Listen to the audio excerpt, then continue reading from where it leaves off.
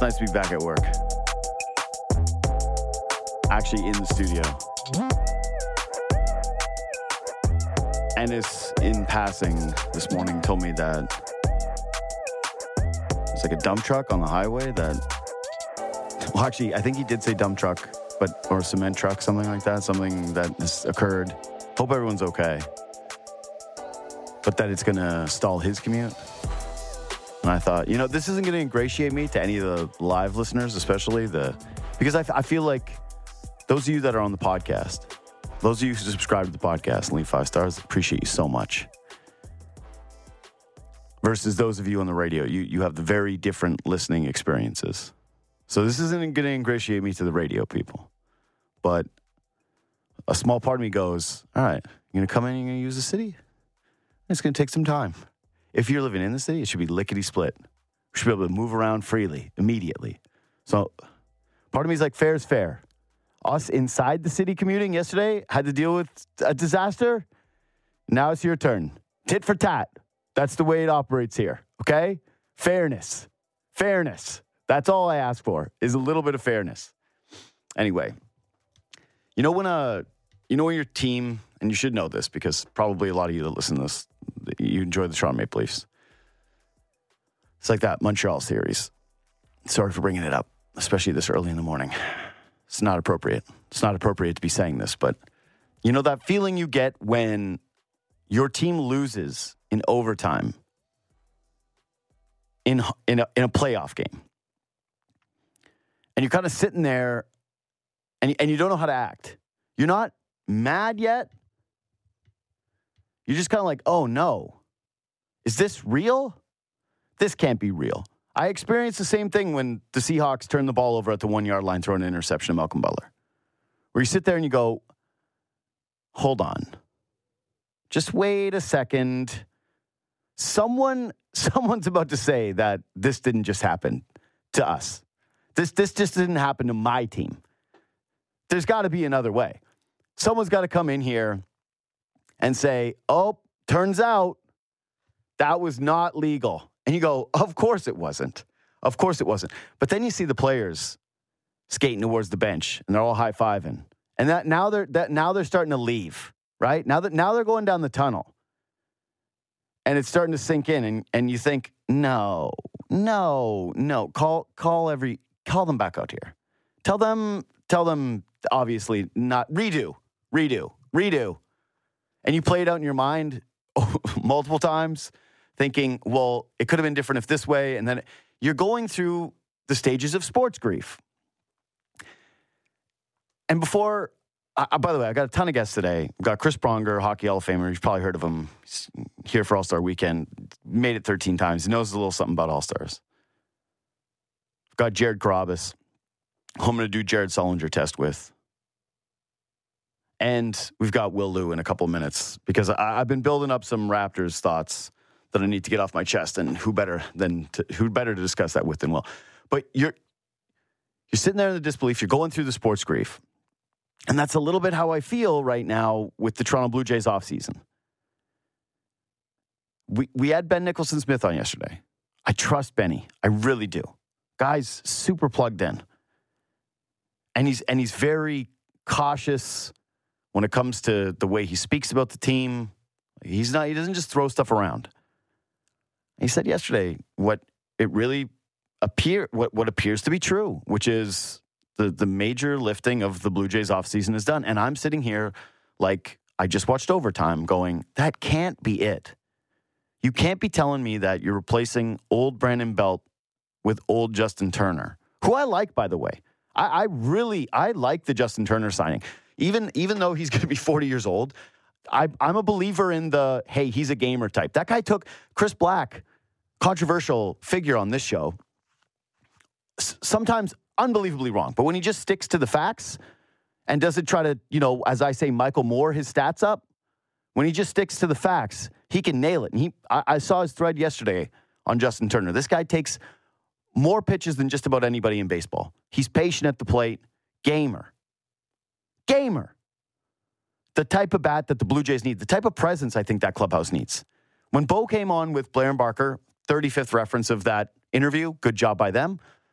He mentioned that those kind of guys could help them on and off the field. And I believe in the intangible stuff. I like the bat. I don't think that he's going to have some drastic drop-off. Maybe he's not as good as he was last year, but either way, he's a great bat to insert in the lineup. I love the signing. I don't love it if he's your cleanup hitter.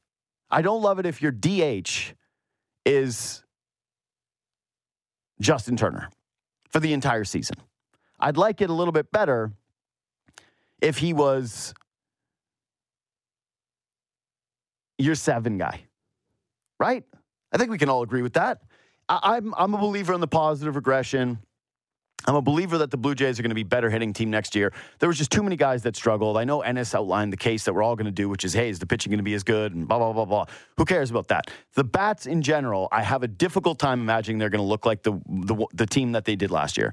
I have a really hard time believing that the runners in scoring position stat is going to carry over to this season, and that's going to become some type of lasting flaw, even though we said that exact same thing last year, month to month to month to month, going, well, it's historically bad. There's just no way. Something's going to give. Something's going to happen. I believe that Kirk, Bo, Vladdy, there's going to be upticks. There's going to be upticks. Varsho, I don't think is going to be that bad at the plate. But I'm looking at the offseason in its entirety right now, and I can't help but think it can't be done. It can't be done. This can't be it. There's got to be one more trick. There's got to be one more move. One thing to make this thing look a little bit better, to have a little bit more reason for optimism and a little more reason to actually be able to look at this and say, yeah, on paper, who cares about on paper? But a little bit on paper. Paper is good. Sometimes we only say it was good on paper when it goes bad, but we never really mention, hey, actually on paper it was good and then it turned out to be good. I'd like to feel a little bit more like on paper the Blue Jays are one of the best 3 teams in their division. And as of right now, I'm not sure I feel that way with all certainty. I feel like you can make the case. You can see an outcome. You can see a path, but not. I don't know how you could have any certainty that the Blue Jays are a top 3 team in the American League East. And this is, again, in a window that was very much supposed to be special, that was very much supposed to be about World Series. So if you're sitting there and you're feeling the same way I am, it's a little bit like that overtime, that little bit of disbelief, that little bit of me on the Seahawks 1-yard line going, please tell me this isn't over. Please tell me that something else is going to happen. Please tell me someone's going to come in and save this. All right, gutsy win for the Raptors last night. I like the defense. They were hustling. Here's what I have to say about the Raps. They're down 3 starters again last night. And, God, part of me, instinctually, I go, I don't want to watch this. There's a Celtics-Pacers game on. I should be watching this. If I just am being fully transparent, I would much rather watch the Celtics-Pacers game than the Raptors down 3 starters. I'm going, I don't know what I'm going to gain from this. I really don't. And the Bulls were without Zach LaVine, which is generally an automatic win for the Chicago Bulls, right? The best, worst player in the league, which I've been saying since he was a Timberwolf. My nightmare scenario was Zach LaVine on the Raptors when there were all those fake trades going around. And I said it, Armin, you heard me on the show a million times. I went, God, if Zach LaVine's a Raptor, I don't know how I'm going to deal with that. I really don't know how. Like that would have just been modern day Rudy Gay, where you're punting and saying, well, who else are we going to get? Who else are we going to get? Let's just get this guy. Yeah, there's no track record of actually winning stuff, but he's a guy. Look at his stats. Look at his stats. How could he not be good? So there's no Zach LaVine. There's no 3 starters for the Raptors. Going, okay, strap in. Let's watch this basketball game. And they had another game where they moved the ball. They had another game where there was just multiple contributors, and they played tough.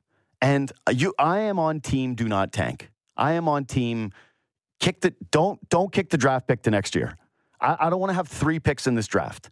I would much rather you be able to reset next year, know what you have, and feel like you're in control of your destiny. And put that, I want to say awful trade, but if you look at every single stat, basically since Pirtle's been out, Raptors getting killed, he might have a case. I met her, so I actually get to call her Keeks now, because she's got one of the best stat accounts on all of Twitter. But I saw Keeks put out a tweet that was basically, hey, the Raptors without Jakob Poeltl, they're the worst team in basketball. They're by far, they can't rebound, they can't defend, they can't do anything right. And so he's kind of my MVP as of today. It's like, who's the Raptors MVP? It's not Scotty Barnes. This actually turns out to be Jakob Poeltl. But I just, they're moving the basketball. They're still playing aggressive. There's a lot of guys that are out there that are hungry, and that does start to wear a little thin once you want to actually win some basketball games. That does run its course, right? And they are going to get these guys back. But I actually, with all the inconsistencies with the lineup, there has been a consistency with moving the basketball and effort, which I got to say is a major positive for me. Will Lou, the host of the Raptors show. What's up, brother? How we doing? What's going on, man? Nothing, dude. I didn't think we'd begin the morning with Zach LaVine slander, but that's not slander, though. That's just facts. That's not slander. That is just the truth. I would love, call me into any court in the land and call me up on Zach LaVine slander charges, and I'm walking out of there a free man. Oh, yeah. He might have the most points scored in the NBA without, a win. Significant playoff moment, yeah. Him and Cat. Yeah. I would say the hate started early when I still believed in Andrew Wiggins becoming a superstar. And okay. Yeah, and I would watch Timberwolves games religiously. I would go, okay, this is my time. This is what I've been waiting for, Maple Jordan. And I would tune in every night, and Zach LaVine would take all the shots. And Wiggins would finish with 4 spin moves and 4 missed threes. And that was his stat every night. And then it was just Zach LaVine from deep over and over and over again. I went, I don't know if this is good for a team to just have a guy gun this way from start to finish every single night on a bad team. Yeah, I hear you, man. Just wasn't expecting this, but how you doing, man? You good? Yeah, I'm good. I will say this, though. This is actually kind of a good launching point for what I want to talk to you about today, which is my fear when they started to move when they moved out Pascal Siakam, they moved out OG, and at least with OG, they brought in players, right? But specifically the Pascal trade, and even looking at the landscape of what the Raptors could be and the discussion about Bruce Brown and whether you trade him and what you bring back was, where is the line of demarcation for you're trying to develop Scotty Barnes, but you're just having him on a really bad team where you accumulate really bad habits? And I'm curious for you, because Masai Ujiri's basically his entire track record here since the We the North era began is you don't just go in a full tank. You don't just go in a full rebuild. You do sort of a retool, and you want to maintain the good habits and the good culture. Do you feel like you're seeing signs of that? Are you concerned about the level of the talent on the roster moving forward here? Where are you at in terms of how much you strip this thing down? Yeah, I mean, I think we're already past that point, right? Once you rip off the Band-Aid with OG and you rip off the Band-Aid with Pascal, and you get the players that you get back, at least with the OG trade, you got back 2 guys who can start for you in the short term, in the long term, hopefully as well. But that Pascal trade, when all you get back is Bruce Brown and Jordan Nwora, who did both play well last night. I feel like that near dunk was almost a famous Raptors moment. Yeah, I mean, when you only get those guys back, and then mostly the equity you get back is in picks. Mm-hmm. What is that signal? It's pretty clear. Now, I think you would always like to see them be competitive. You would always like to see them play a game like last night, like the game that they lost to Atlanta, even, where it's okay, I understand it's going to be uneven. I understand that there are going to be certain moments where Scotty takes over, but there are also going to be other players who can kind of contribute. And then they're going to compete to the very end. I'm cool with living with that. I'm actually okay with that. Clearly they want to transition this period. They want to, reset their books, and go forward with a younger group, because the previous group, even though it seems like the Raptors trading Pascal to Indiana has made Indiana much, much better. It seems like the Knicks trade has also made the Knicks incredible. They're the best team in basketball now. All of a sudden, the East went from being the Celtics and kind of the Bucks to a 4-team race between those 4 teams because of the 2 Raptors trades. Yeah. So for me, as someone who was going to watch the playoffs regardless of the Raptors are in it, it is more fun to see more competitive Eastern Conference. But it's also at the same time I always want to see the Raptors compete and share the ball and just play hard. And it is hard to just maintain that if you get rid of all the vets. You look at last night, for example. They fully lose that game without even a Thad Young on the roster. They fully lose that game without even a Bruce Brown on the roster. Dennis Schroeder, I thought, did a lot of good things. Those are all older players, vets in this league, who understand how to play the right way. And even though the Raptors, had an early lead and they surrendered it and it looked like, the Bulls were just going to run away with this thing, they were the ones who like pulled the Raptors up and said, we got to play serious basketball. And then eventually guys sort of all fit into that and they finished strong. That's all good to see. But that's kind of the purpose of the vets. You keep that standard, you maintain that standard. At the same time, though, it's like, well, you go into this like trade deadline and you look around the league, how many teams are actually selling? At least we know the Raptors have chosen to sell. So it makes more sense for them to continue moving some more of their pieces. But if all you get back is a whole bunch of young guys and the whole roster is like 22, 23, guys who are unproven or guys who haven't really had much equity in the league, like you could very quickly get into a situation where, you're the Houston Rockets before this past year, for example. Dude, or that's a great point.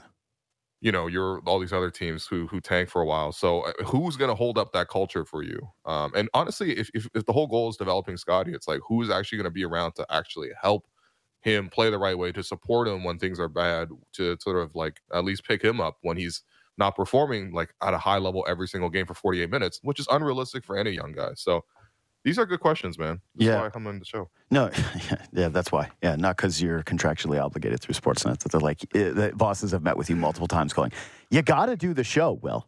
you can't say no. You gotta come. When he calls, you got to do it. You got to do these other shows. But, okay, so that's kind of what I'm hitting on, though, is moving into this trade deadline. Because we're less than a week away now? What are we? 7 days? Yeah, 6 about days? a week plus, yeah. Something like that. We're in the zone here. And I'm watching Bruce Brown have his moments yesterday. And the weird one, actually, to me is Grange wrote this great piece about how, hey, the Raptors, like we can pretty definitively say that they lost the Norm Powell trade, right? He improved, and he actually ended up getting paid less than Gary Trent on a longer-term contract and is playing winning basketball. That ended up being a tough deal for the Raptors outside of anybody squinting and going, hey, his age, he's younger, nice. But I was looking at lineups today with Scottie Barnes. Yep. Just before everything started, I went, oh, you know what? He's played so many lineups, and is there something? And normally lineup data is really hard, and Blake would even kill me for looking at anything that has 30 minutes of play involved with this. But if you look at the Scottie Barnes' most effective lineups from, I think, 5 of his top 6 involve Gary Trent. And you're probably saying, well, yeah, because who else is actually out there on the team? And that's a fair point. The starting lineup was so bad with him involved for so long. Obviously, that didn't work out from a plus-minus standpoint. But now I feel like the goal for this team has to be, what is the actual tipping point price for some of these vets where we say, now we got to do that, versus what is the, you're leaning on the past and saying we didn't get enough for guys that left like Fred for nothing. We don't want to make that mistake again. Or we didn't get enough for guys like Pascal because we waited. So you're trying to almost like replenish the cupboards more based on the past rather than what's doing right for the development of Barnes. Because I think I'm with you in the sense of I would like to keep some of those players around Scottie, like the Bruce Browns, like the Gary Trents, if the option is like you're getting a lottery ticket player in a second-round pick. Yeah, I mean, look, to your point about the picks of this year, putting aside whether you think the draft is good or not, which I don't think that the top end of the draft is very good, but maybe there's like somebody you can find in that middle range. Raptors already have like at least 3 picks in this draft, right? Like if they tank and they successfully keep their own pick from committing to San Antonio, which would be pretty difficult. Like the Raptors need to play limbo with the Charlotte Hornets or limbo with the Portland Trailblazers. You would need Jakob Poeltl to essentially be out for the season for this kind of scenario to exist. But if the Raptors actually successfully tank, they would have 4 picks in this draft. It's not realistic to bring in 4 young guys into this whole system and give them all proper chance to develop or even opportunities. You could take a bunch of swings, I suppose, but that's never really been Masai or Bobby's like MO when it comes to bringing in prospects. They don't just draft a whole bunch of guys and then give them, just let them sink or swim. Like they typically invest in all the players that they bring in. Some of them work out, some of them don't. But 4 at one time is just very, very rare to see. Even in the bench mob year, I think that was more of an outlier when you look at the scope of their 10 years in Toronto now. But yeah, I mean, I think in the cases of Bruce Brown and Gary, I think it's a little bit different. I think with Gary, I mean, this is the stat that keeps jumping out to me. I mean, he continues to look really good as a starter. He's for the season, he started 12 games. He's shooting 52% from 3 as a starter this year. Like They get blown out Now, if of not course, for him yesterday. yeah. So it's like, you do need a lot of what he's doing. If you trade Gary, you would also need somebody to bring him back a lot of shooting. And honestly, with him having a down season, maybe you look at the opportunity to essentially re-sign him for a cheaper rate than he's currently on. Even with Bruce Brown, I just feel like there's so much trade interest that you have to see what's out there. And if there is a good deal where you get back a prospect, for example, I think the Raptors could really use a front court prospect, right? Like you can't consistently have these scenarios where Jakob gets hurt because he rolled an ankle one time. It happens to everybody. And then all of a sudden your backups are now Thad Young and Jonte Porter. It's like, you do need bigs in the pipeline. Unfortunately, you lose Christian Koloko due to the medical issue. He would have been a guy who could potentially, have filled a role. Can you get back a prospect who's a big and I don't know. I guess more picks is always a good thing, I suppose. But I'm looking more at the prospect side. So, you just got to look at what the market is for Bruce Brown. There clearly are lots of teams interested. So I would continue to make calls. But, I don't know. If you're going to tear down the whole thing, like, sure, you can. But you would typically like to do that when you're in a year where you really, really want to tank. Like, there's one guy in the draft that you, can't miss, like a Wemby in the draft or something like that. Like, there's no Wembys in this draft. There's plenty of Frenchmen, but they're not 7'6". Yeah, that's the thing. Last year was the year to do it. If you were going to do it, it was last year. Now you're in a spot where I think you just try to play winning basketball. You keep trying to establish good habits. You want to develop Scotty Barnes in whatever the right way they think is, which I do want to talk to you about in a sec. But yeah, to me, that you kind of nailed it. I think that right now I'm trying to bring back Gary Trent on a cheaper contract, if that's even possible for this team, or if he's looking at that. It's not exactly like he's been easy with contracts so far with the Raptors. I'm looking at shopping Bruce Brown for something that is an undeniable win for you based on that market that you're talking about. I've been jokingly calling the Raptors Project 6'5" now because they went from this team. It's just all of a sudden they're tiny, All of a sudden it's just like Bruce Brown fits Project 6'5" extremely well. But yeah, I also do like some size on a basketball team. I think that's important. And so while I like the things he does and I like the way he plays, I think he'd probably like to be on a contender, and you'd probably like to, recoup a younger guy that fits the team who does have a little bit of size. But yeah, when it comes to the Schröders and I've seen Jakob Pertl's name get thrown into trade rumors, and I'm like, I don't think you're doing that right now. I saw your interview with Darko, and he was talking about how important he is for the development of Quickly and for Scotty, and I went, I totally agree with this stuff. So keep him, keep the rest of the team, and then I think you're just you're kind of getting back into that rebuild with the goal of actually winning games, not just letting Scotty Barnes play hero ball for the 40 minutes that he plays and hoping that somehow he develops into being one of the best scorers in the NBA. Yeah, I think the big part of this is you have to decide, do you already have the prospects who are going to carry you long-term on the roster already and they just need time to grow? Or do you need to bottom out and get another one of those high-end prospects? I think that's the question, right? And if it's the first one, then that's fine. You keep some of these other supporting players like a Jakob Poeltl, who clearly is important, especially for a roster that has no other bigs. If it's the other, then you might have to look at, what, if I don't believe that Scotty is going to be like a number one clear-cut superstar like Shai Gilgeous-Alexander or like Jason Tatum or, whoever young player you want to put in that, zone, then you might want to dip back into the draft and get a chance to acquire another one of those assets. But if you feel like he's going to be that guy already, then you try to at least invest in him currently. So, I guess I'll put that question to you. Like, do you feel like Scotty is already that type of prospect and so you're good? You've already got the beginning piece, or do you need to go for another chance to get another like core superstar level prospect? This is such a cop-out answer, but I think it's still kind of undetermined because I have moments where I go, I think he's going to be that guy. And those moments are usually called the second half. And then I have moments the fourth where I'm quarter. like, yeah. And then the other moments are the first half where I go, I don't even know if he's good. He has these just wild swings in terms of his play. And I really think it's what makes him so hard to evaluate is he'll have moments where I just find him to be dominant on both ends. Like, he can lock in defensively and he can pass every eye test possible. And then he'll have moments where when he's getting, and this has been a thing since he's been a rookie, when he can get his 2 feet in the paint, I think you're unstoppable. And we've seen the jump shot look all right. It's obviously improved. I think it started to fade more recently. I definitely don't have the confidence when he pulls up from 3, even when he's got his feet set, like, oh, that's money, right? Like, that's going in. It's actually sort of how I felt with Pascal. If I'm playing, it's like some nights it's dropping, some nights you go, no, that's clanking, that's a brick. I basically just want to see them.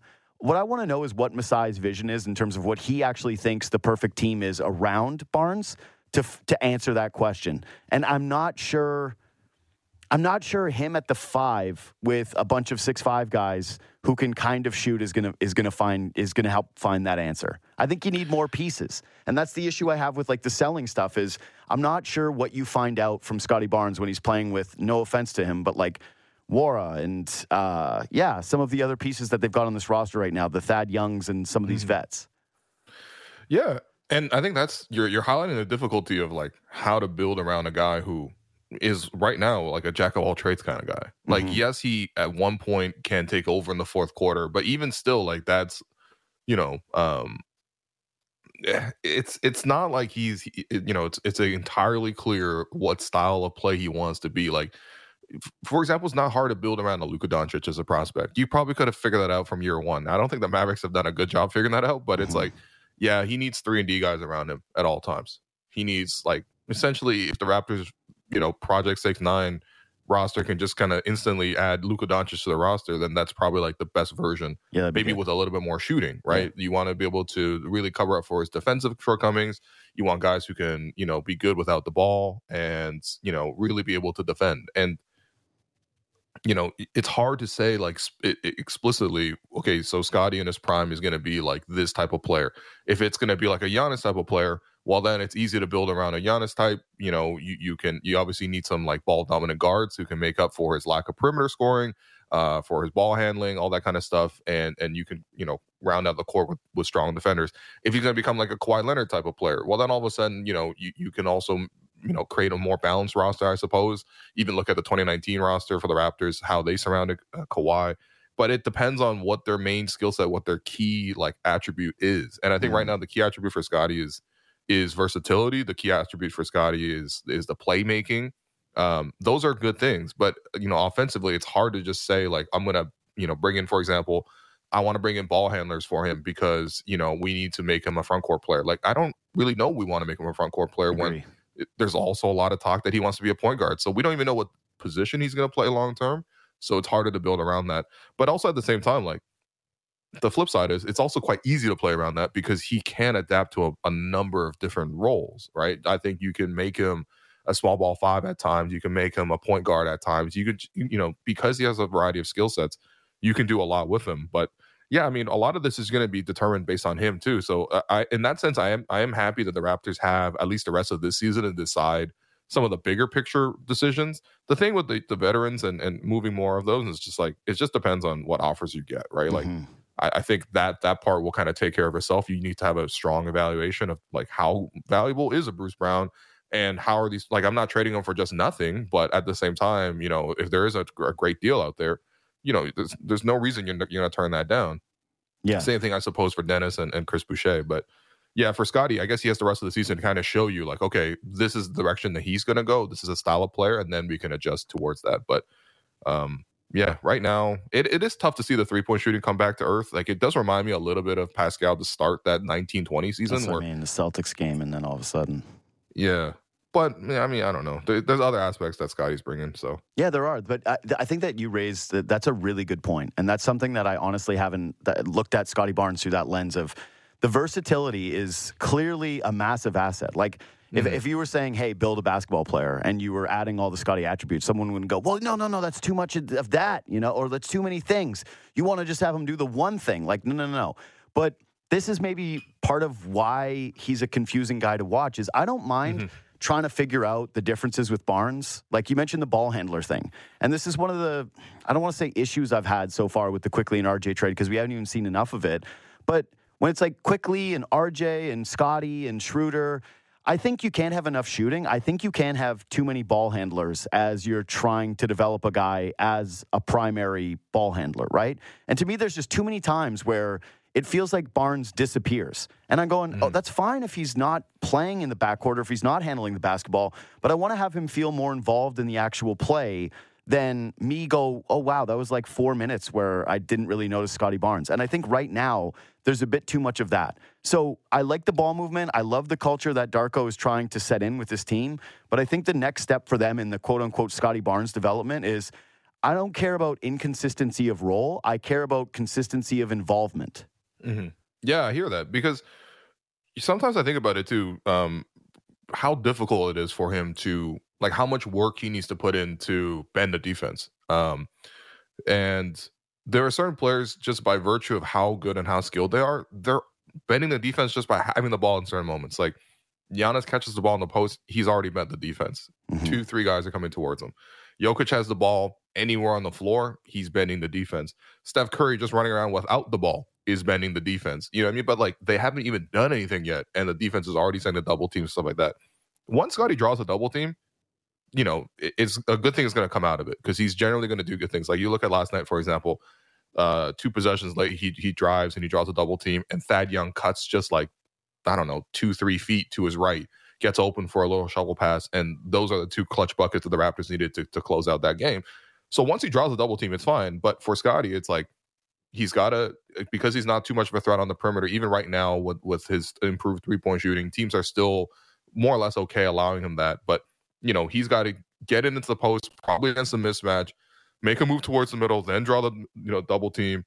Then he's got to kick it out kind of on the move. Like, I think it speaks to the fact that he just needs to continue to raise his skill level, which for most young guys, that is the case. Like he's not walking into this league as like a guaranteed, you know, Luka type of prospect. Yeah. But the more he improves his skill set, the more it's going to be easier for him to bend that defense. And then at that point, you can just trust that the passing is going to take over. You know, like that's the good thing. It's like, it's almost like Jokic in that way, although I would say that it's hard to compare anyone's passing to Jokic. But sure. Like, you knew that once Jokic figured out, okay, I can score, and you know, then he was going to become unstoppable because of how good he made his teammates. So I think for Scotty, it's just improving that skill set. You know, becoming more of a threat in the pick and roll, becoming more of a threat in isolation. Like I looked at the numbers yesterday, isolation wise, he's in the 20th percentile in efficiency, and pick and roll ball handler wise, he's in the 35th percentile. Until that gets to like 60, 70 for both, and teams look at him like, oh, he's a walking bucket, we need to double team him anytime we can. You know, it's going to be a little bit more difficult to have that consistent impact. Plus, he's already an unselfish player by nature, and he's going to try to give it up as much as possible. So, yeah. Again, it's a unique prospect to build around. Yeah, I like what you said about how much energy it takes for him to be able to get to his spots, because that really is his defining characteristic as an offensive player right now, right? Is brute force. He's just bigger than you, and then when he's got energy, he can get deep. He can get deep positioning, and then when he's around the basket, he's got good touch, and he can finish over most guys or be able to get by most guys.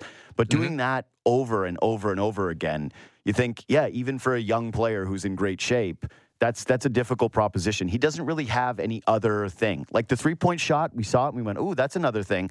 But he doesn't have Scotty gets to that spot and then there's a mid-range move that he's got. Or there's like a little mid-range jumper. He doesn't have a post game. Like, when have you ever seen the Raptors post up Scotty Barnes and just say, hey, work on the block? Like, go to town on this guy. It doesn't really happen. So maybe that's what we're doing here is we've come around to like 2011 LeBron, where it's just he needs a post game. But I think maybe that's just it is, can you develop the second real way for him to score consistently? And that's going to be the marker of success this season. Yeah, but I mean, again, like, you could see guys develop skill moves or like scoring moves. Like Kawhi is like a good example of this, right? When Kawhi walked in this league, it was like, all right, 3-and-D guy, you know, he's gonna be a defensively improved Martell Webster. Like, no, like, and then eventually he developed, you know, pretty much everything in his game. But it takes a lot of work and it takes some time and it takes patience. Luckily for Kawhi, he was on a winning team where he can kind of come along slowly, get a roll with his defense, get a roll with his 3-point shooting, and then get more and more put on his plate. And then he backstabbed them and then came to Toronto to win a chip. So I'm thankful, Kawhi. Yeah, but, it's true. It's very, very true. I think, of course, you can develop it. Like, we've seen tons of guys do that. We've seen Siakam do that. I guess my point is, what are they going to try to focus on, or what is he going to try to focus on as that second thing? Because when you're that versatile and you've got that many things, it's very clear that coming into this season, the thing he focused on was his 3-point shooting, right? His 3-point shooting, especially just like off the catch, had to be a massive focus for him. But what is going to be the way where you say, hey, Scotty, outside of just the brute force drive play where you're steamrolling somebody, how else are you getting a consistent bucket? Yeah. Or, like that'll be the one. Or how do you get to a spot where, like you said, that forces a double where you can use that playmaking and find a teammate and you score off of it? And once we see that, I think that's when you can start to unlock, again, a bunch of those other pieces around him and say, oh, okay, well, this is what fits with that the best. If he, if he involves as a pick and roll player, cool. Yep. Can build this team more around Scotty Barnes in the pick and roll. Just figure out what that is. I also think it's tough, though, with him when we just evaluate him in general, because now so much of the alpha player is that Luka Doncic type or Luka Lights on every other team where it's just, they're a bucket getter. They score.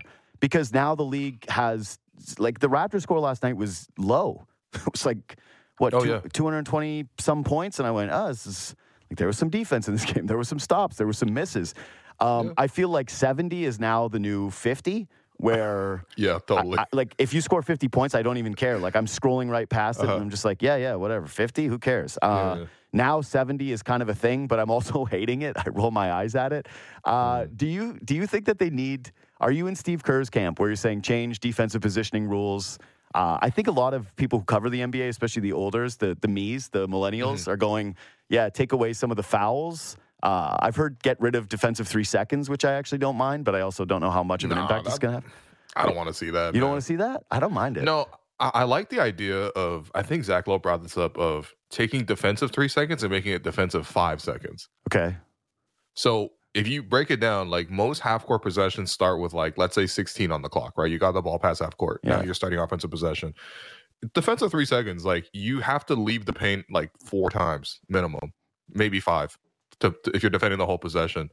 I feel like defensive 5 seconds, you have to leave the paint maybe twice. Yeah. So you're effectively giving that, but I don't want a guy just standing under the basket. Well, the Wolves Rudy Gobert trade, they're like, we did it. See, everyone made fun of us for all those draft picks. We saw the way the league was going, and we're innovators. We're the smartest team in the NBA. Everybody take back. No, imagine you played the Spurs, and the whole game, Wemby is just at the basket. You better make 23s to beat that kind of coverage. But yeah, I mean, I think for me, yes and no. I mean, I think there's undeniably, I truly believe that skill level is going to improve over time. And I think that there's no way you look at the average, player, I'm not talking about the top end player. I'm looking at the average player. They're definitely way more skilled than they were 10 years ago. I think back to remember when the Bulls won 60 games with Derrick Rose? They did that with Keith Bogans as their shooting guard kind of deal. You know what I mean? Just the undersized guard. Yeah, and one guy who can score. Everyone else is Joakim is mostly passing and scoring around the basket. Taj Gibson is mostly a mid-range jumper guy. Luol Deng, kind of like an OG, I suppose, in between game. Less offense than OG. Less offense than OG, to be clear. Not as good of a three-point shooter. Yeah. Yeah. And there's literally guys whose entire roles are just to be on the floor at a shooting guard position, not even shoot that well, not move much, and then just try to defend the other team, right? There's tons of those guys around the league that you look at the game now, there's none of those guys. Even the Raptors with injuries right now started 5 guys where they can conceivably get you something offensively. Gary can definitely get you something offensively. Dennis, can get you something offensively. Bruce Brown, we saw him go one-on-one against centers. Yeah. You know what I mean? The average skill level was just much higher. So that's going to bring things up. The 3-point shooting is going to bring things up. I wouldn't mind if they just brought back some of the loosened fouls that you saw to start last season. There was so much talk every year. They're well, we changed the rules to help the defense. We're allowing essentially more contact. I wouldn't mind that because I think the purpose, everyone wants defense to make the offense look better, to raise its offensive level. And there's certain games where you watch where you're okay, there's no defense. And so the offense looks devalued. Dude. I think everyone at the end of the day likes scoring, but you want to see scoring where you have to overcome something. Right now, NBA defenses is if Mount Doom was right beside the Shire and Frodo just put it in the mailbox, you know what I mean? And the ring is done. We're good. Yeah. No, you know what it reminds me of all the time is when they show clips of Drake hooping. And he's just shooting wide open shots against big fat guys, and they're look at Drake, he scored all these points, and I went, I don't care about this. Why is this on my feed? And there's so many games just like that where And I'm sorry to keep going at Karl-Anthony Towns on this, but I watched that Hornets game, right? And dude, that was terrible. Man, if you watched that game and you thought, this is fun to me, this is good, like this is NBA basketball, no. There was no compete on either end of the floor for either team. Mm-hmm. They're just funneling the ball to one guy to try to get his stats. And by the way, the Hornets were doing the same thing. Like all their guys are doing the exact same thing, going, oh, it's my turn. It's my turn to get some points. And their stat sheet was all stuffed because neither team played any defense. I think it's got to go. There's a couple things at play. One is definitely the fouls need to change. Like they just do. They've got to figure out a way to make it a little bit more advantageous to the defense. I like the 5-second rule, but I also just wonder if this is where we're at in terms of being like we're just going to get less and less compete level. Like I saw the Halliburton quote yesterday, right, where he went, "This rule is ridiculous. That I have to play 65 games in order to get a max contract." And my, millennial brain went to classic Gen Z, like don't want to go to work, want to get paid the same, like don't want to work, want to get paid the most. And Armin's shaking his head behind the glass, but man, it's true. Like, it's true. Like you said, Armin, by the way, pitched the other day when I had Sixero in studio that school should start at 2 p.m. for kids. That was what? Yeah. He's like, it's too hard to go to school. No, it's not, man. I'm telling you, it's too hard for parents to look at their kid all day. Please, dude, it's put them in school. I'm telling you, this Gen Z. Even I saw today, IBM went, you have to come to work for 3 days a week, okay, please, or else you're laid off. We got to let you go. Like, we need you to come to work. And Gen Z's like, yeah, well, thank you. You can't have this. We got to stand up. You are an employee. Yeah, you gotta come into work sometimes. They're like, this is rude. This is not good. This is not good for our mental health. We don't like this. We don't like this whatsoever. But yeah, I think you're right. That's the main point is I got to feel like it's an accomplishment. And I didn't watch the Luka 70-point game. I missed that one. But I used to, when a guy would have an amazing game like that, I'd immediately be on YouTube looking for the long highlights of it. And now I don't. And I think that's a problem. Yeah. I also think, in a weird way, like we're almost overexposed in terms of highlights. That's true too. You know what I mean? Like this is just like, again, us being older and stuff, where we're just like, oh man, I remember back in the day, like I would make sure I'm on my TV at 10:46 p.m. East or a.m. Eastern so that I can watch like court cuts.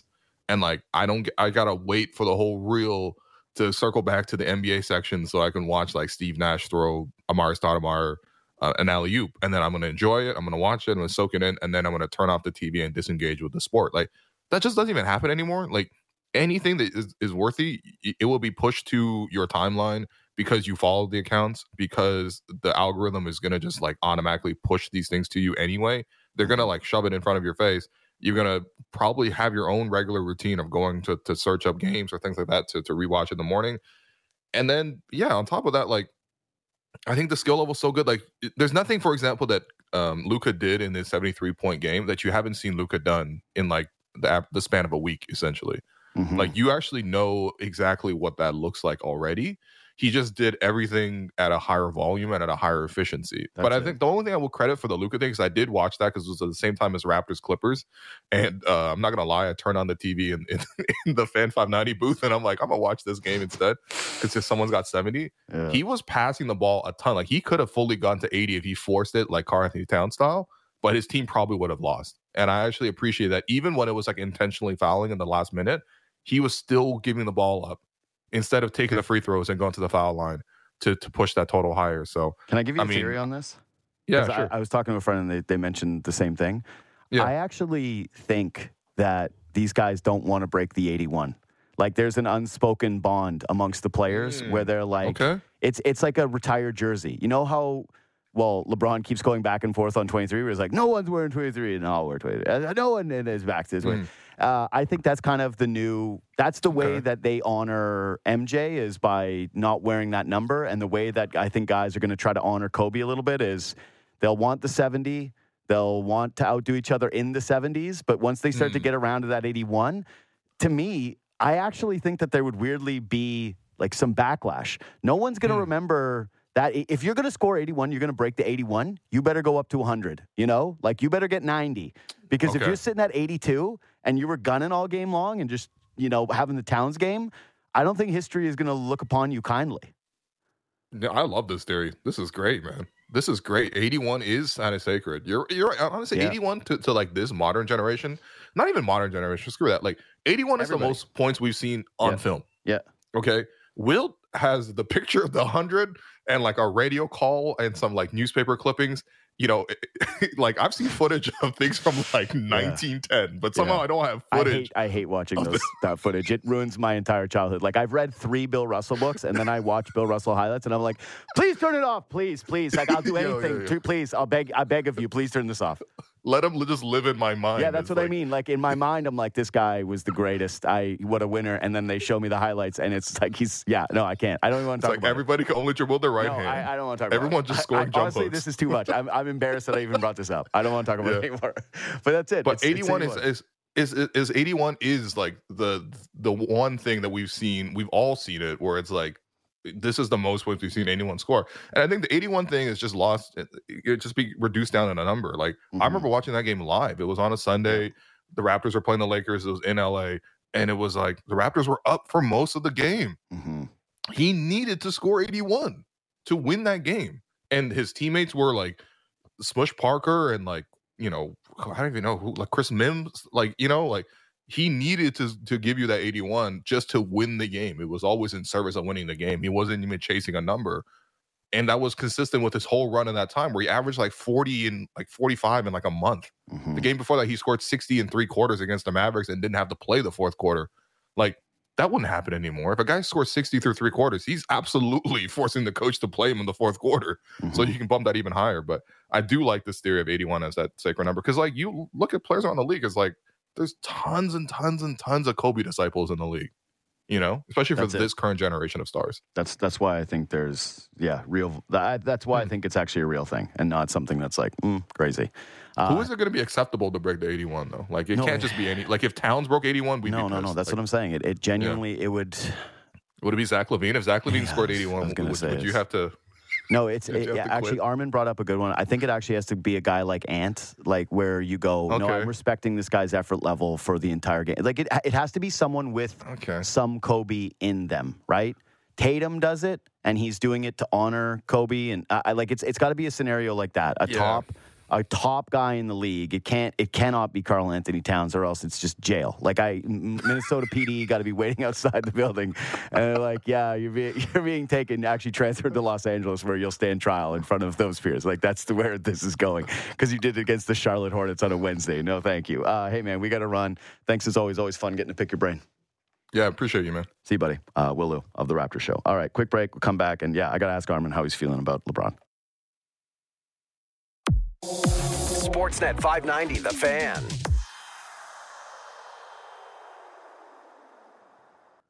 So Armin taking page from his hero LeBron's book, throwing his teammate under the bus. Nick texts early. He goes, guys, this traffic going to be late. I'm like, oh, right, that makes sense because of that accident that I talked about earlier with Ben. And Armin's like, no, that's a different thing. It's right away, just away. Those guts, Nick, right in front of me. So that's it. Is this it? You're taking all your cues from LeBron? Because yesterday, if you missed it, the Lakers lost again.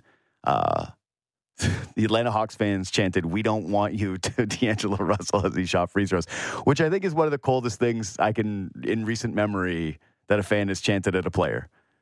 Like, D'Lo does not deserve that. No, I don't know. I think that's. I actually wish we had more of that in sports, but that was you actually can't trade him there now. Like if you're the Hawks and you're going to trade for D'Angelo Russell, you got to buy him out. You got to, whatever it takes. He's got to have the Carmelo in Atlanta treatment where it's like, hey, thanks for the stop off and now goodbye. I think Calderon had the same thing too, right? Calderon went in a reroute to, maybe I'm wrong. Anyway, Melo definitely had one. Okay. So LeBron he tried to bury his teammates yesterday.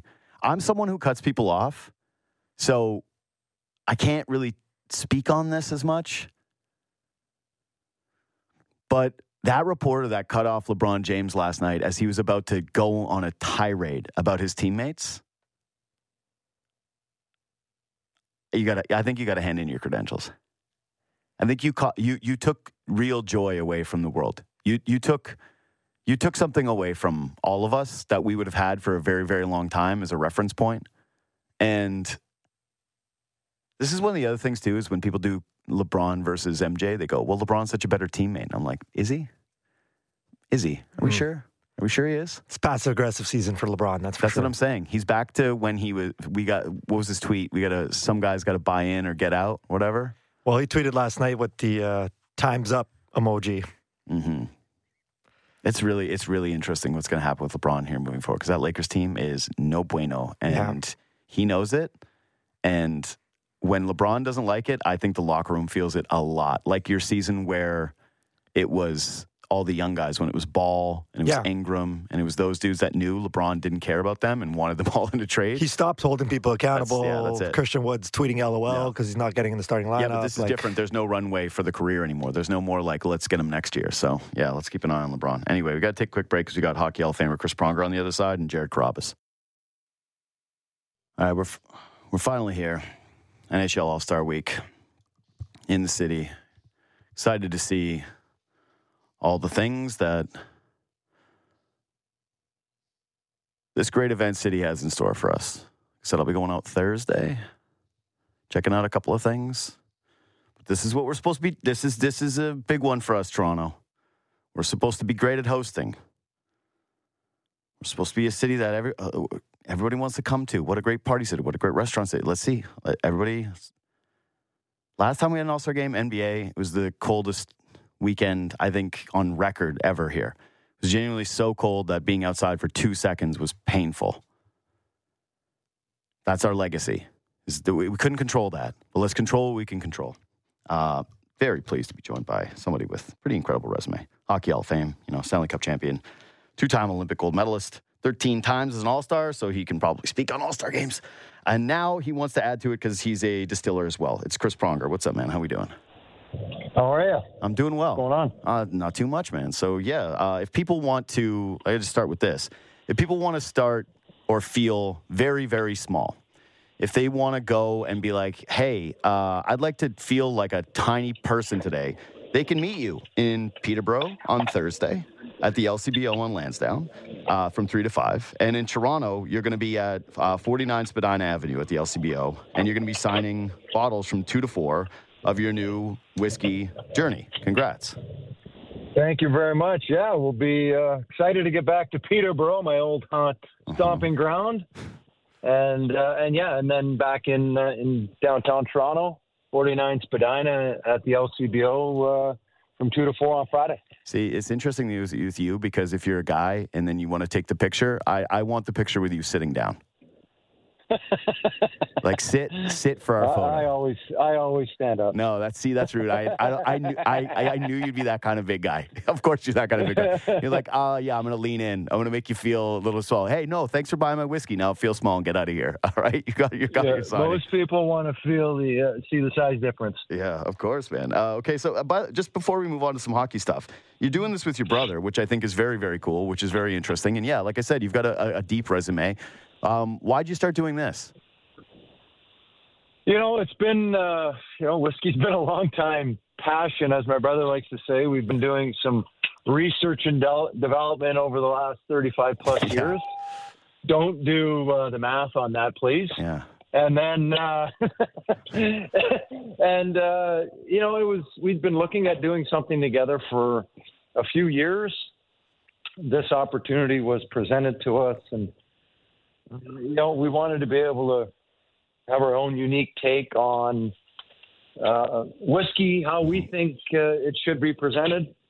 And, as longtime fans of the product, we felt like who better to be able to come up with something that we think consumers will love and enjoy. Listen, I also like drinking with my brother, so turning that into a career, being able to be like, yeah, we got to go out and drink whiskey is for our job. That's a smart move by you. That's incredibly forward thinking. But man, my other thought is, God, it must be nice to be really rich. That's a good thing because everybody's been drunk with their brother or their friend and gone, you know what we would make is good booze, or we would have the best bar. And you and your brother go, we can execute this plan. We don't need to just sit over whiskey and think about it. We can actually do this thing. Yeah, I think for us the biggest thing was the story of it too. You know, the naming, the genesis behind it, the story behind it, the journey. Everyone is on their own unique journey. Our tagline on the bottle: celebrate the victories, be proud of your scars, and enjoy the journey. The ups and downs of life. You think about it. What's the first thing you do when you have a big win, a big victory, a big sale, whatever it is? You pour a glass of whiskey. You want to tell somebody about it. Contrary to that, you have a big defeat, a big loss. You get fired. You're down in the dumps. What have you? What's the first thing you want to do? You want to pour a glass of whiskey. You want to tell somebody about it. So it really is this unique journey that we all are on. No two are the same, and we want to be a part of that conversation and with the journey. Yeah, see, I actually had written down that I did want to ask you about the name inspiration, but that's really good.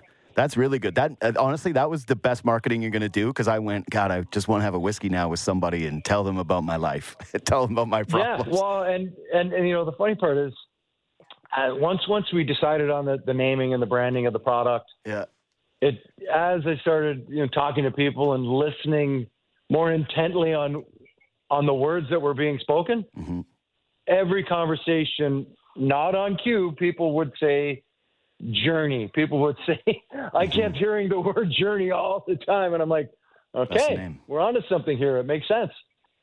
Yeah, no, that's true. Now though, I'm going to actively try not to say it, just so you know, because I don't want to be basic. It's hard not to, though. Yeah, that's what I'm going to say. And that's the beauty of it. Yeah, if I have to tell someone my story, that's what it's all going to be, is this the story. And I'll say things like, it was my path, not it was my journey, or along the way, not that was my journey, because I don't want to end up being, just another person that says the same thing. But no, I think that's really good branding. I think that's really great inspiration for this. And again, I think that's very cool that you're pursuing a passion project with your brother. And again, if people want to meet you here in this city, Friday, February 2nd, you'll be down here. You'll be signing from 2 to 4 p.m. So, make sure you do that, because I'm guessing that lines are going to be long. Okay, so last time the All-Star Game was here, you were a part of it, which is not a surprise, because like I mentioned, you had 13 of those appearances. I forgot that was the time where they were still doing Team North America versus Team Europe. And that was kind of weird as a Leaf fan at the time, because you were going, well, do I like the team with Matt Sundin on it, or do I like the country that I'm from? Do you like that format? Do you wish that they would go back to something like that? I think the only issue with that format is a lot of teams don't get representation. I think in the old format, and then this current format, it used to be one guy from every team, and then you got fan voting, and then you got on and on and on. I think when you're trying to showcase the best players from each team, you showcase the best players in the league, and then now that they've changed the format to its current structure, I think it allows players to really have a little skin in the game, because there's money on the line, and also showcase the talent and the skill level that the players of this generation have. Yeah, I'm hoping that this one has a little bit more juice to it with the skills competition, right? The $1 million being on the line for guys, and saying, all right, this is actually the event.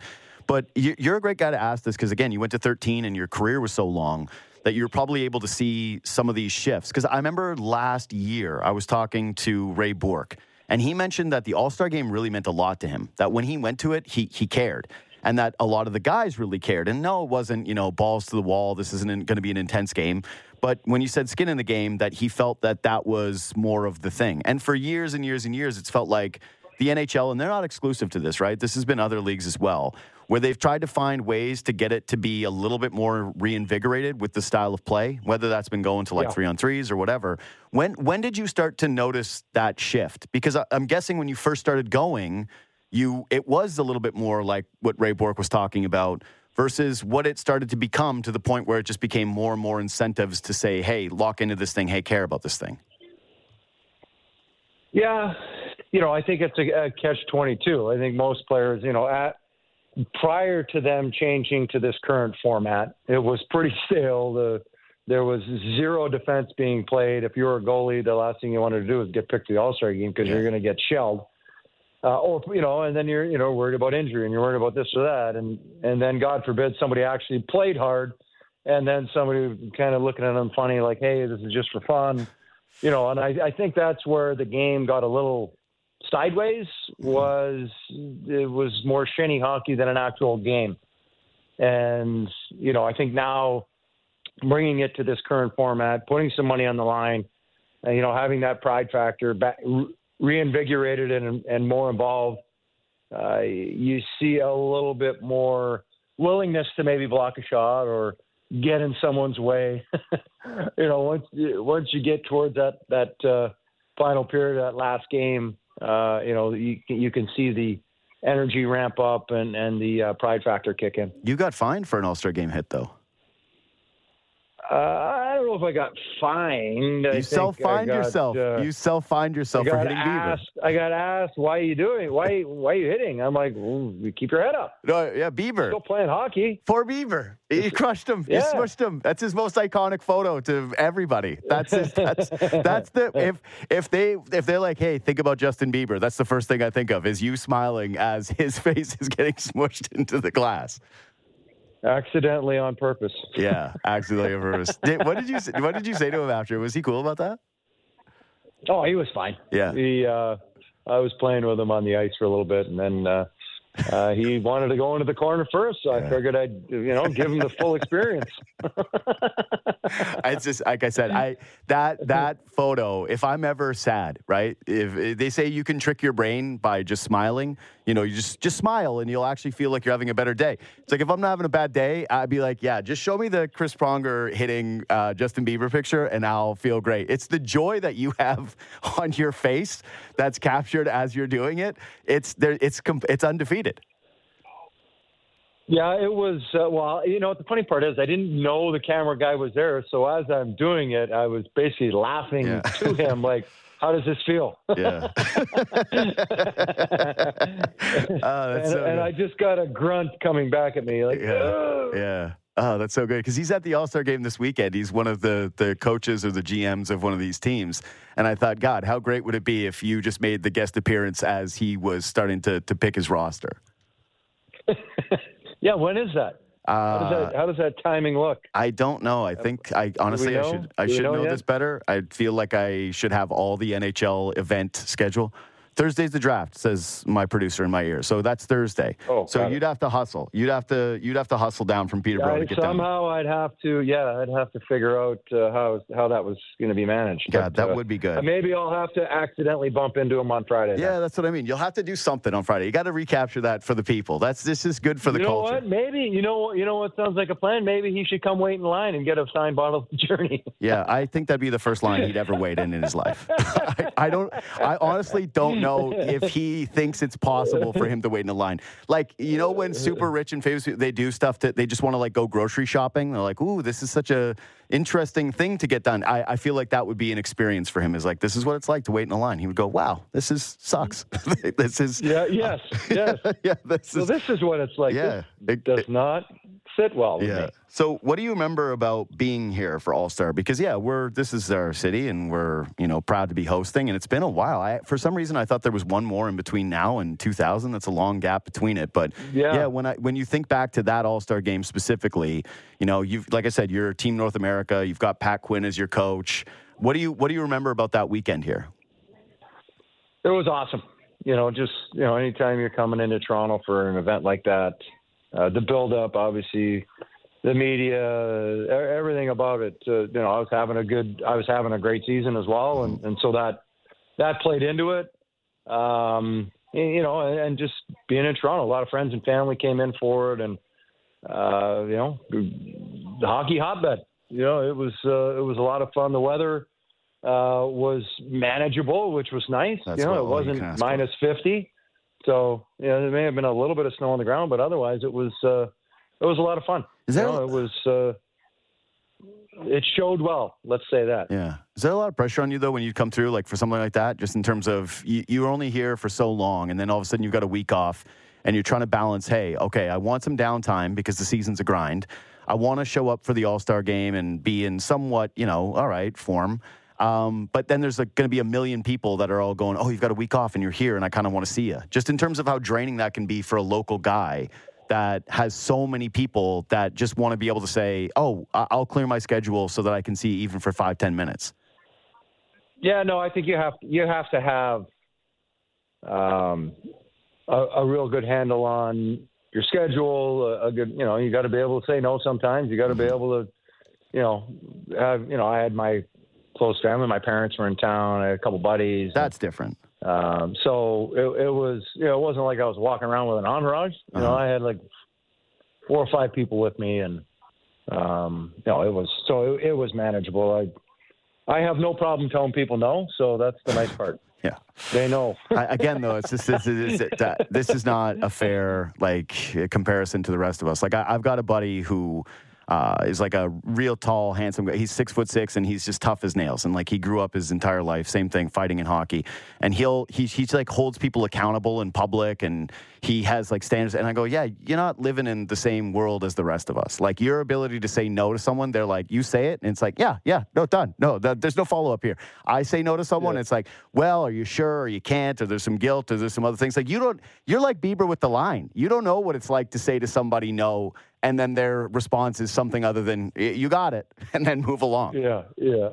No, it's I think that's what, especially with how many directions these guys are being pulled on, and what's going on in their lives, and all the stuff that from social media and all the stuff, just the eyeballs on you. You got to remember back then. There was no social media. There was none of that stuff. So, you're just kind of bouncing around doing your own thing. And, if you don't want to go to any events, you don't have to go to any events. If you want to, feel free.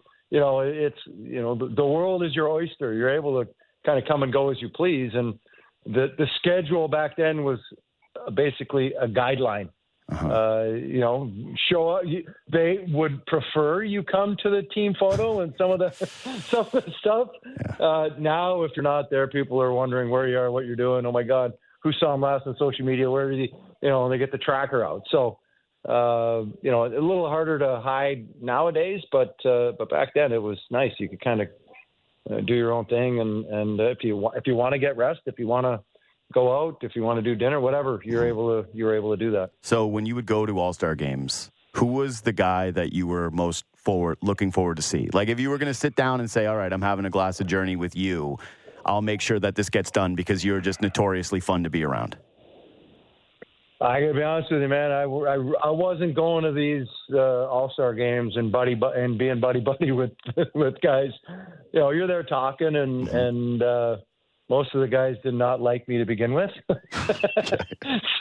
I was kind of doing my own thing, getting my sticks ready, doing my normal prep, and kind of coming in, getting ready. You're chatting with guys around you, and warming up with guys and talking and stuff like that, but.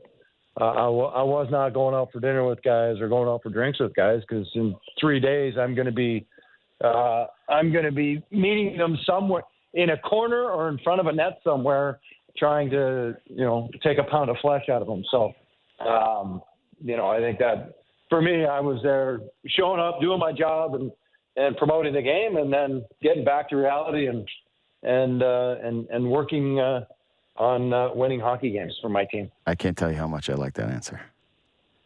I like that's such a great answer. I think that we probably overstate at times, like how much guys are friendly with, or guys are being too friendly. I'm like, I don't know. It's going to end up being fine. But to have a throwback like that, like we have some, I know there's a dude in the NBA right now named Giannis Antetokounmpo that has that same approach where he's like not friends with anybody in the NBA. He doesn't like to be friends with anybody in the NBA.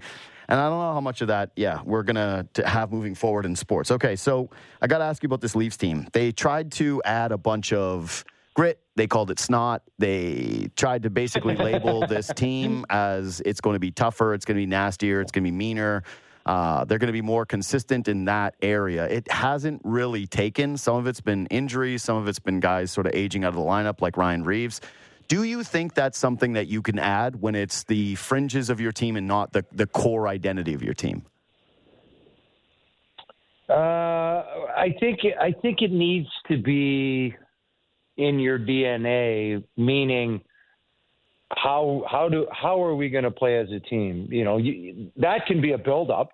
That can be a first quarter, second quarter, third quarter, 20 game segments. But it needs to be in the DNA of how you play. Are you hard to play against? Do you defend hard? And hard doesn't mean going out and running guys through the boards. Hard is, are you separating the man from the puck? Are you hard on pucks? Are you defending hard and taking away time and space? Are you, those types of things?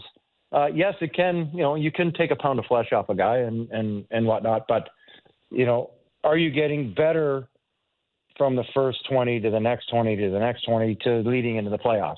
And, I think that's how I track teams, and that's how I track, when I get asked about, what's the question mark on this team, or why doesn't this team have postseason success, et cetera, is really how they play. And I always go back, if you watch the Oilers in the 80s and, they were run and gun and they were this or that. Yeah, but guess what? They also knew how to clamp down and play defense. They had some meat back there that could play hard. And you got Paul Coffey going coast to coast, and you got, these different guys, but they also had some guys back there that would let you question whether you really wanted to go to the front of the net, whether you wanted to go get that loose puck out of the corner, whether you wanted to take a swipe at the goalie in hopes of getting the loose puck. You add that element of indecision and consequence into someone's mind, and that hesitation gives you an opening to gather rebounds and loose pucks and get back on the offense, which clearly they want to do with the talent they have up front. Do you?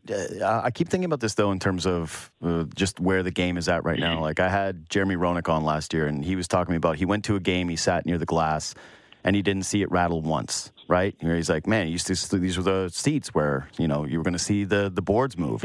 And now that's not really the case with the game. And so when you're kind of trying to build your team around a tougher identity or bigger hitting, it's becoming less and less a thing. And I wonder if it's just harder for teams to do. Because you said it, right? You said, like, you got to be a tougher team, but that doesn't always necessarily mean the same thing, or the fighting of the snot or whatever. But I just think that's got to be such a difficult equation in the modern game, where you are getting less physicality throughout a regular season, and that import throughout the entire year is less and less and less, and then you get to the playoffs, and all of a sudden it's back to being important again. Yeah, well, and I think the biggest issue as it relates to that is the kids that are coming up through minor hockey and how they play and how they're taught, how it's talked about. Mm-hmm. The physical side of the game and the aggressive side of the game is not really looked at in the same light as it once was. And it's almost frowned upon. And so I think less and less kids play that way. And therefore you just don't see it coming up through the ranks, minor hockey, junior college, and then on into the pros. So when you do see players play that way, oh my God, he's a throwback, and his stock rises, and like, oh, we need to get this guy because we're missing that element on our team. But I guess basically what I'm saying is it needs to be the team's identity. Are you hard to play against? You can have one or two hard players, but if it doesn't permeate throughout the roster, and if you're playing run and gun loosey-goosey, that's fine for a while until you run into a hot goalie, or you run into a team that plays tight defensively, or you run into, a checking line that can shut down your top guys. You can keep going down that list. Then it throws a wrench into your system. You have to have the wherewithal and the ability to play a 1-0, 2-1 game. And if you can't, if you solely rely on winning games 5-4, 6-5, you're going to have a problem at some point. Hey, man, I really appreciate the time today. Thanks for coming on. Again, congrats on the new business venture, becoming, a distiller. Again, if people are interested, you can get these bottles now here in Ontario. So, it's Journey Whiskey, JRNY, Canadian Whiskey. And again, there's a signing at the LCBO in Lansdowne next Thursday, February 1st. Well, it's now, tomorrow, as we also call it, because I copy and pasted it. Yes, tomorrow. In Peterborough, by the way, in Peterborough. In Peterborough. And then if you want to do it on Friday, again, this week, the 2nd, he's going to be down on 49 Spadina here in Toronto from 2 to 4. Hey, Chris, thanks again for everything. And, good luck trying to run into the Beebs this weekend. Thank you. My pleasure. I'll make sure I keep my stick down and my elbows down. Absolutely. See you, brother. Chris Pronger, Hockey Hall of Famer, Stanley Cup champion, multi-gold medalist, 13-time All-Star. I like what he said there at the end.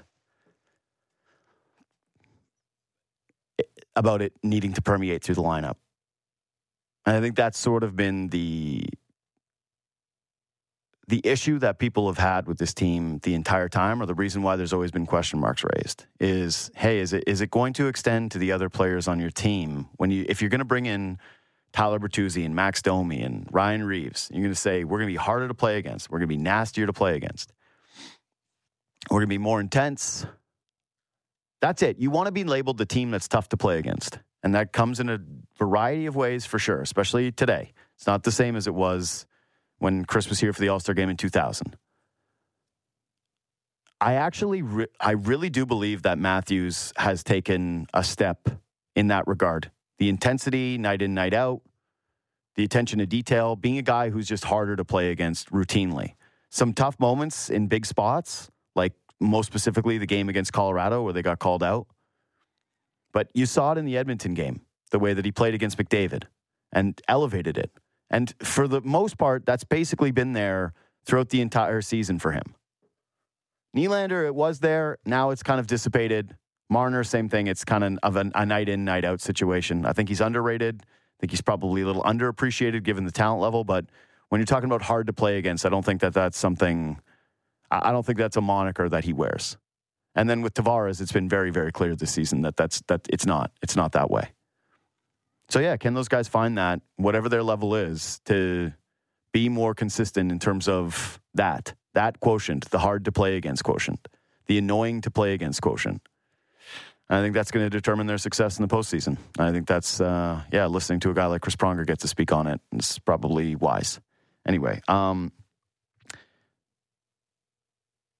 this weekend, if you're not just going to head down and see Chris Pronger, the NHL's The NHL's transformation of Toronto for the 2024 Rogers All-Star Game this year includes the NHL Fan Fair. It's a 4-day family-friendly event from February 1st, which is tomorrow, to the 4th, with interactive hockey games, special appearances by NHL players, and much more. Visit Rogers and Sportsnet at the Fan Fair to win awesome prizes, have your photo taken at the Sportsnet broadcast desk, and test the speed of your slap shot with the Rogers Hardest Shot Skills Competition. If you haven't already, you can secure your tickets down at nhl.com/fanfare while supplies last. All right, quick break. And as some of you know, I do something called the Jared Sullinger test, and it's asking fans and media about what they thought of a player that has just now departed their organization. Because I really do feel as though it gives you a great look into what the future could be for you. So let's do the Jared Sullinger test with Jared Carrabis on Justin Turner next. Sportsnet 590, The Fan.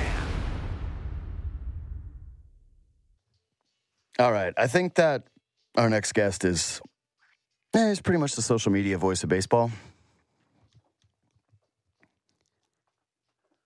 So I always like to get to pick his brain. But he's definitely the voice of Red Sox fandom. So perfect guy to have on to do the Jared Sullinger test. It's Jared Carrabis of the Baseball is Dead podcast. What's up, brother? What's going on? How are you? We'll get there. We'll see. I'm a little disheartened by some of the Toronto reaction to Justin Turner yesterday. All right. So let me start by saying this. So I do something called the Jared Sullinger test, and it's I don't know how closely you follow basketball, but it was a Boston-related thing. Jared Sullinger comes from the Celtics. He comes to the Raptors, and Raptors media is going, oh, this guy, and when he was in college, and if he can stay healthy, and his skill set, and blah, blah, blah, blah, blah.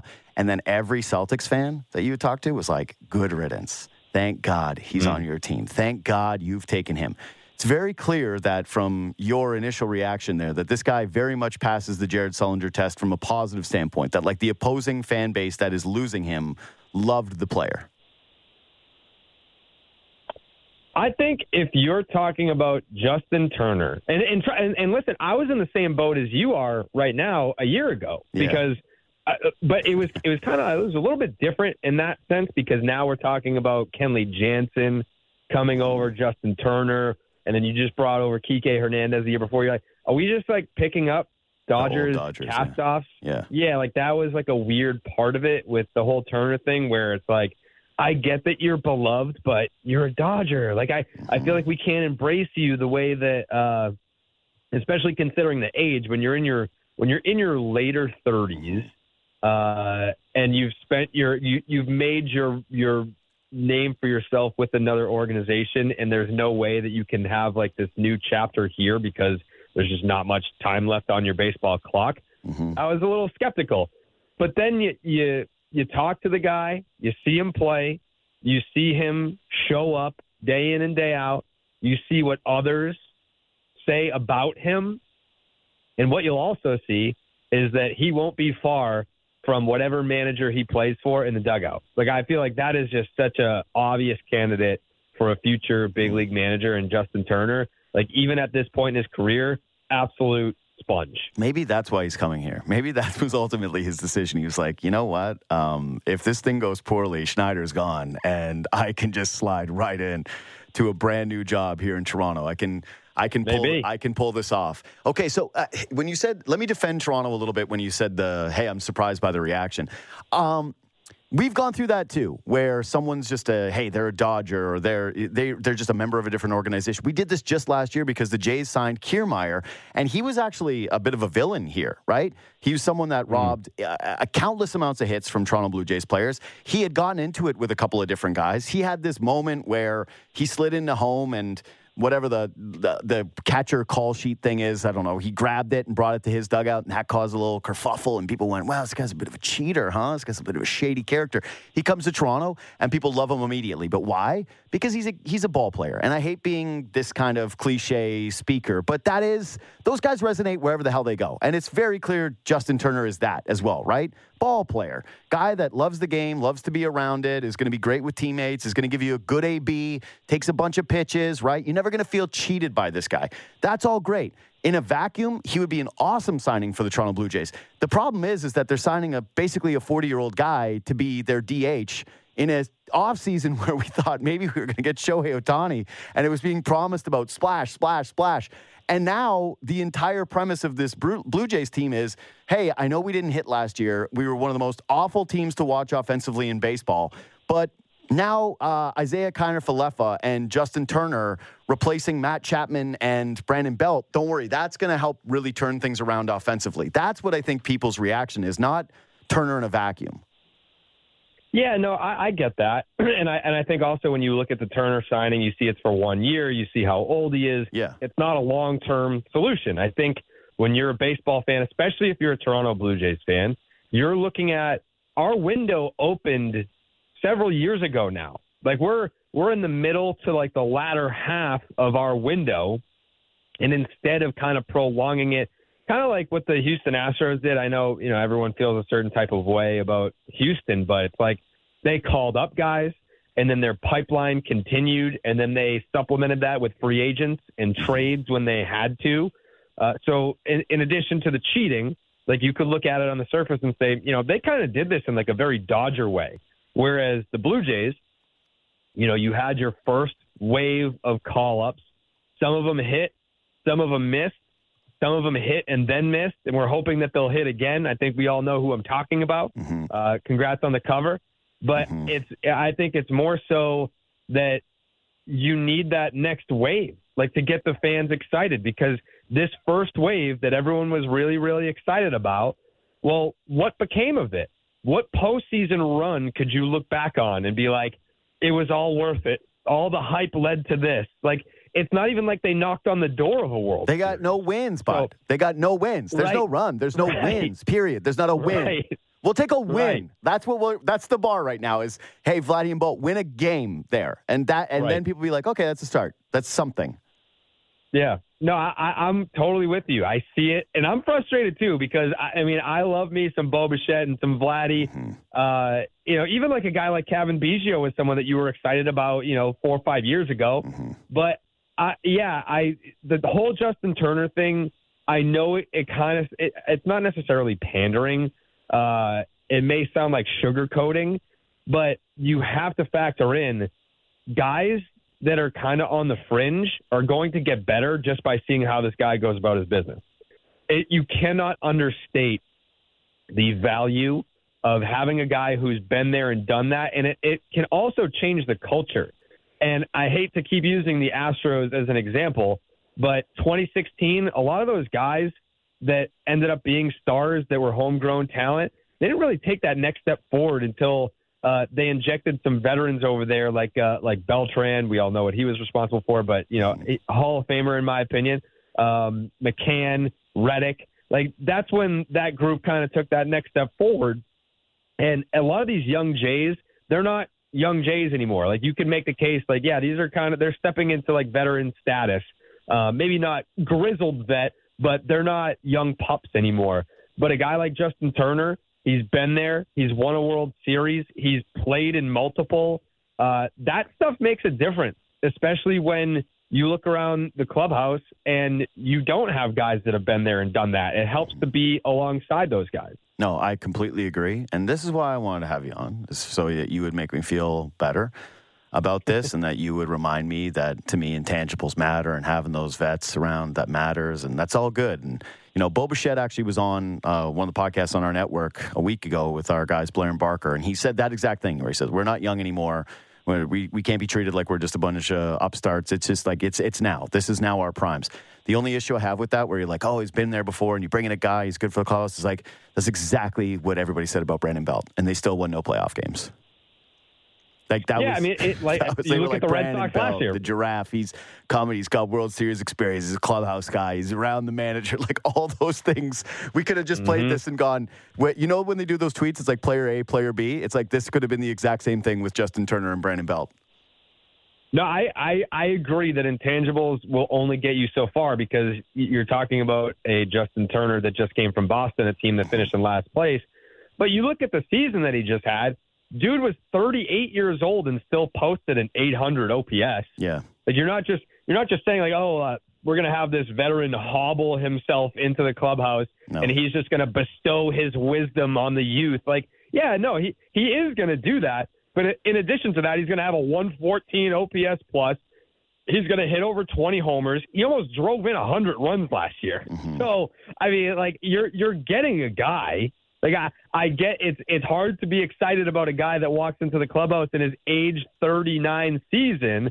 That on the surface that doesn't sound great. Oh, we just signed a dude in his age 39 season to a 1-year deal. Whoop-de-doo. All right, yeah, but he brings with him the ability to pump 20 homers, drive in 100 runs, and have an OPS of 800. He's going to get on base at like a 350 clip. I mean, like his OPS last year was 345, which is great. Yeah. It's his lowest mark since 2016. Like, he gets on base. He hits the ball hard. Like, you're getting a good right-handed bat. And then the intangibles are kind of just the icing on the cake. Like, I would be frustrated, too, if my team was trying to sell me on a 1-year deal for a guy that was just strictly intangibles. Mm-hmm. I don't know what Jays fans aren't seeing when they look at the season that he just put up, or they just look at the last, 7 years of his career where he's just a high batting average guy. He's a high on base guy, and he can hit the ball hard. He's going to drive in runs. He's going to hit doubles and homers. Like, what else could you ask for? No, that's it. Listen, again, I love the Turner signing. I think that it's completely fine. I think it's a good one. I think everyone is going to see the stuff that you're talking about. And even when I was making the Brandon Belt comparison, the one difference is Brandon Belt was coming here as, well, maybe. And it worked out pretty well, but he missed a chunk of time. Justin Turner plays games. He's played well throughout his late 30s. And so, yeah, when you're talking about the floor of this player, I feel like it's so much higher than what they were doing last year with Belt. All of that stuff is awesome. It's the fact that on this team, a guy with an 800 OPS who's only going to hit 20 bombs is the DH, right? It felt like the piece that they needed was more of a, hey, this guy could actually, like a massive lottery ticket like Soler, where you go, actually, this guy could hit 40 bombs versus a guy who could hit 20. And so I think there was a little bit of shock within the market going from, hey, it could be Shohei, hey, it could be Bellinger, to, hey, your big offseason signing is Turner. If they had done a bigger move and added Turner as like the luxury piece to this, it's a very different story, or it's a very different tune from the fan base, other than having him be like the premier move of the offseason, you know? Like, he's the top guy. Their other guy is Isaiah Kiner-Falefa, who's going to play third base apparently every day for this team that's trying to win a World Series. Like, I don't understand how that is supposed to make you feel good. No, I'm with you there. And I think it comes off of the fact that, we got teased with the flight thing with Shohei. Exactly. It's the context the Jays of it. were in the rumors on Soto. Like, the tease was high. Mm-hmm. Like, if you're coming in with, hey, we're in the Ohtani sweepstakes, and you to the point where we've got reports of press conferences being planned, like, yeah, I can absolutely level with that. Yeah. But that was also at this point, 2 months ago? We've had time to kind of come down from that. And again, like, I would also be upset if you need the broader picture like we've been talking about. Yeah. It's not just that expectations were high this offseason specifically. It's the fact that expectations have been high since this core made it to the big leagues, and they've kind of just been scratching the surface, knocking on the door of just getting into the postseason and winning a single postseason game for now, 3-4 years?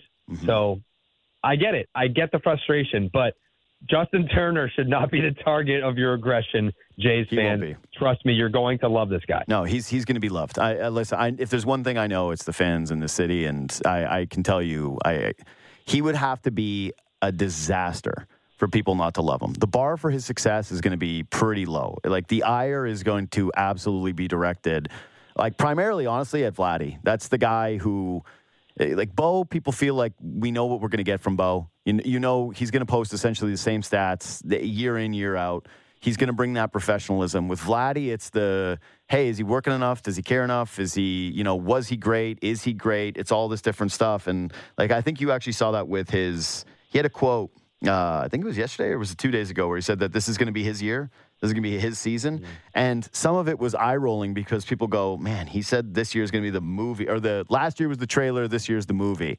When it came to one of the most crushing Blue Jays losses ever, which was to Seattle in a year where Vladdy, was not nearly, he was runner-up for MVP to Shohei Ohtani. And then the following season, he OPS'd 818. Last year was 788.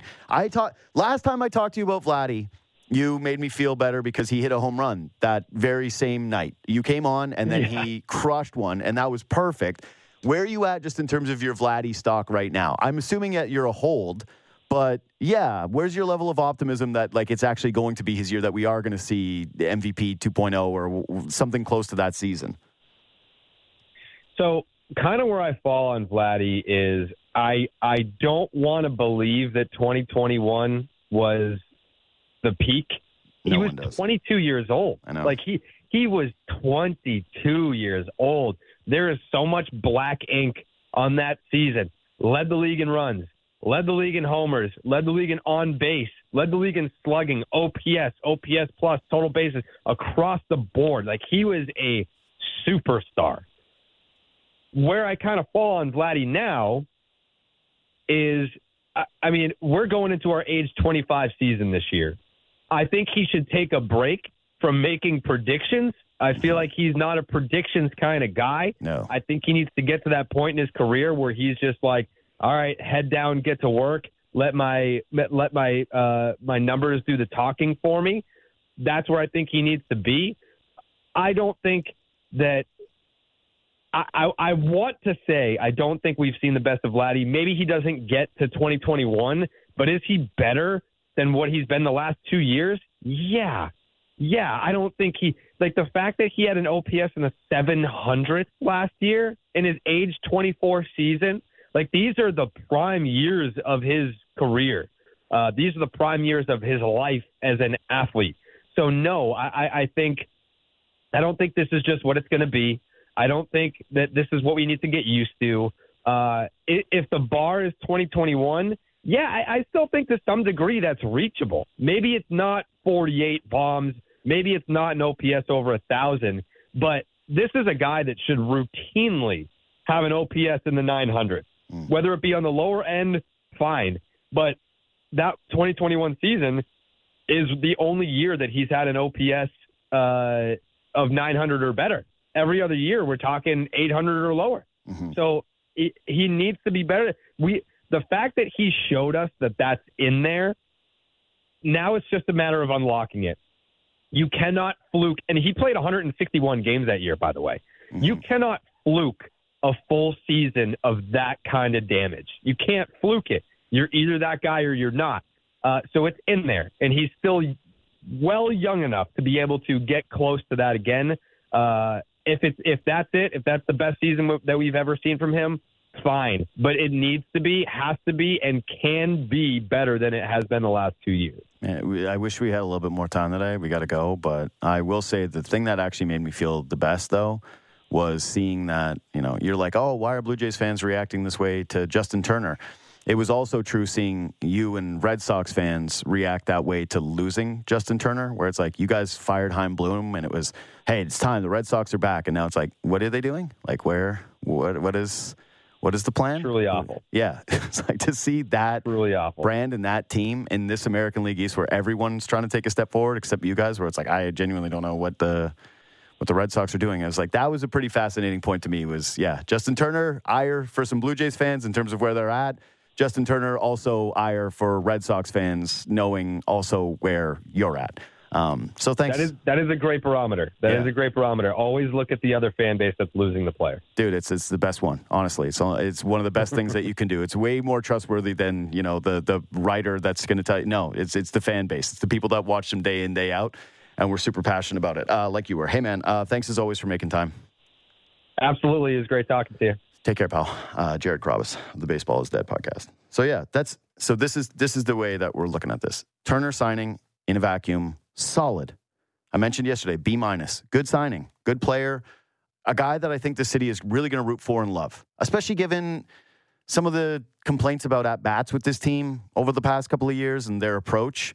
Justin Turner's not going to be changed by hitting coach. He's just going to come in and be Justin Turner at the plate. Tough out constantly, never feel cheated player. Good locker room guy, good clubhouse guy, whatever you want to say. Vet, good quote, good energy, all that stuff's going to be great. Hopefully, OPS 800, that's kind of the bar. Don't dip below 750. Stay in that range, feeling good. It's the context of Jeff Passan saying the Blue Jays want to make a splash. It's the context of the Rogers Center changing and feeling like, man, you really want to have an incentivizing product that's there. You want to have people make sure that they're there the entire time. It's the way people felt about the exit last year, the team this year. It's everything around it. It's not Justin Turner. He is very much welcome here. And it's also very welcome that, again, losing a 39-year-old Justin Turner has Red Sox fans. Like, go look at what Bill Simmons' tweet was yesterday about the Red Sox. That'll make you feel a little bit better. Anyway, subscribe to this podcast. Leave 5 stars. I'm off the next couple of days. I'm off Thursday, Friday, so don't ask me if I'm fired. I'm just off Thursday, Friday. It's NHL All-Star Week. I'm taking a couple of days. So I'll see you next Monday.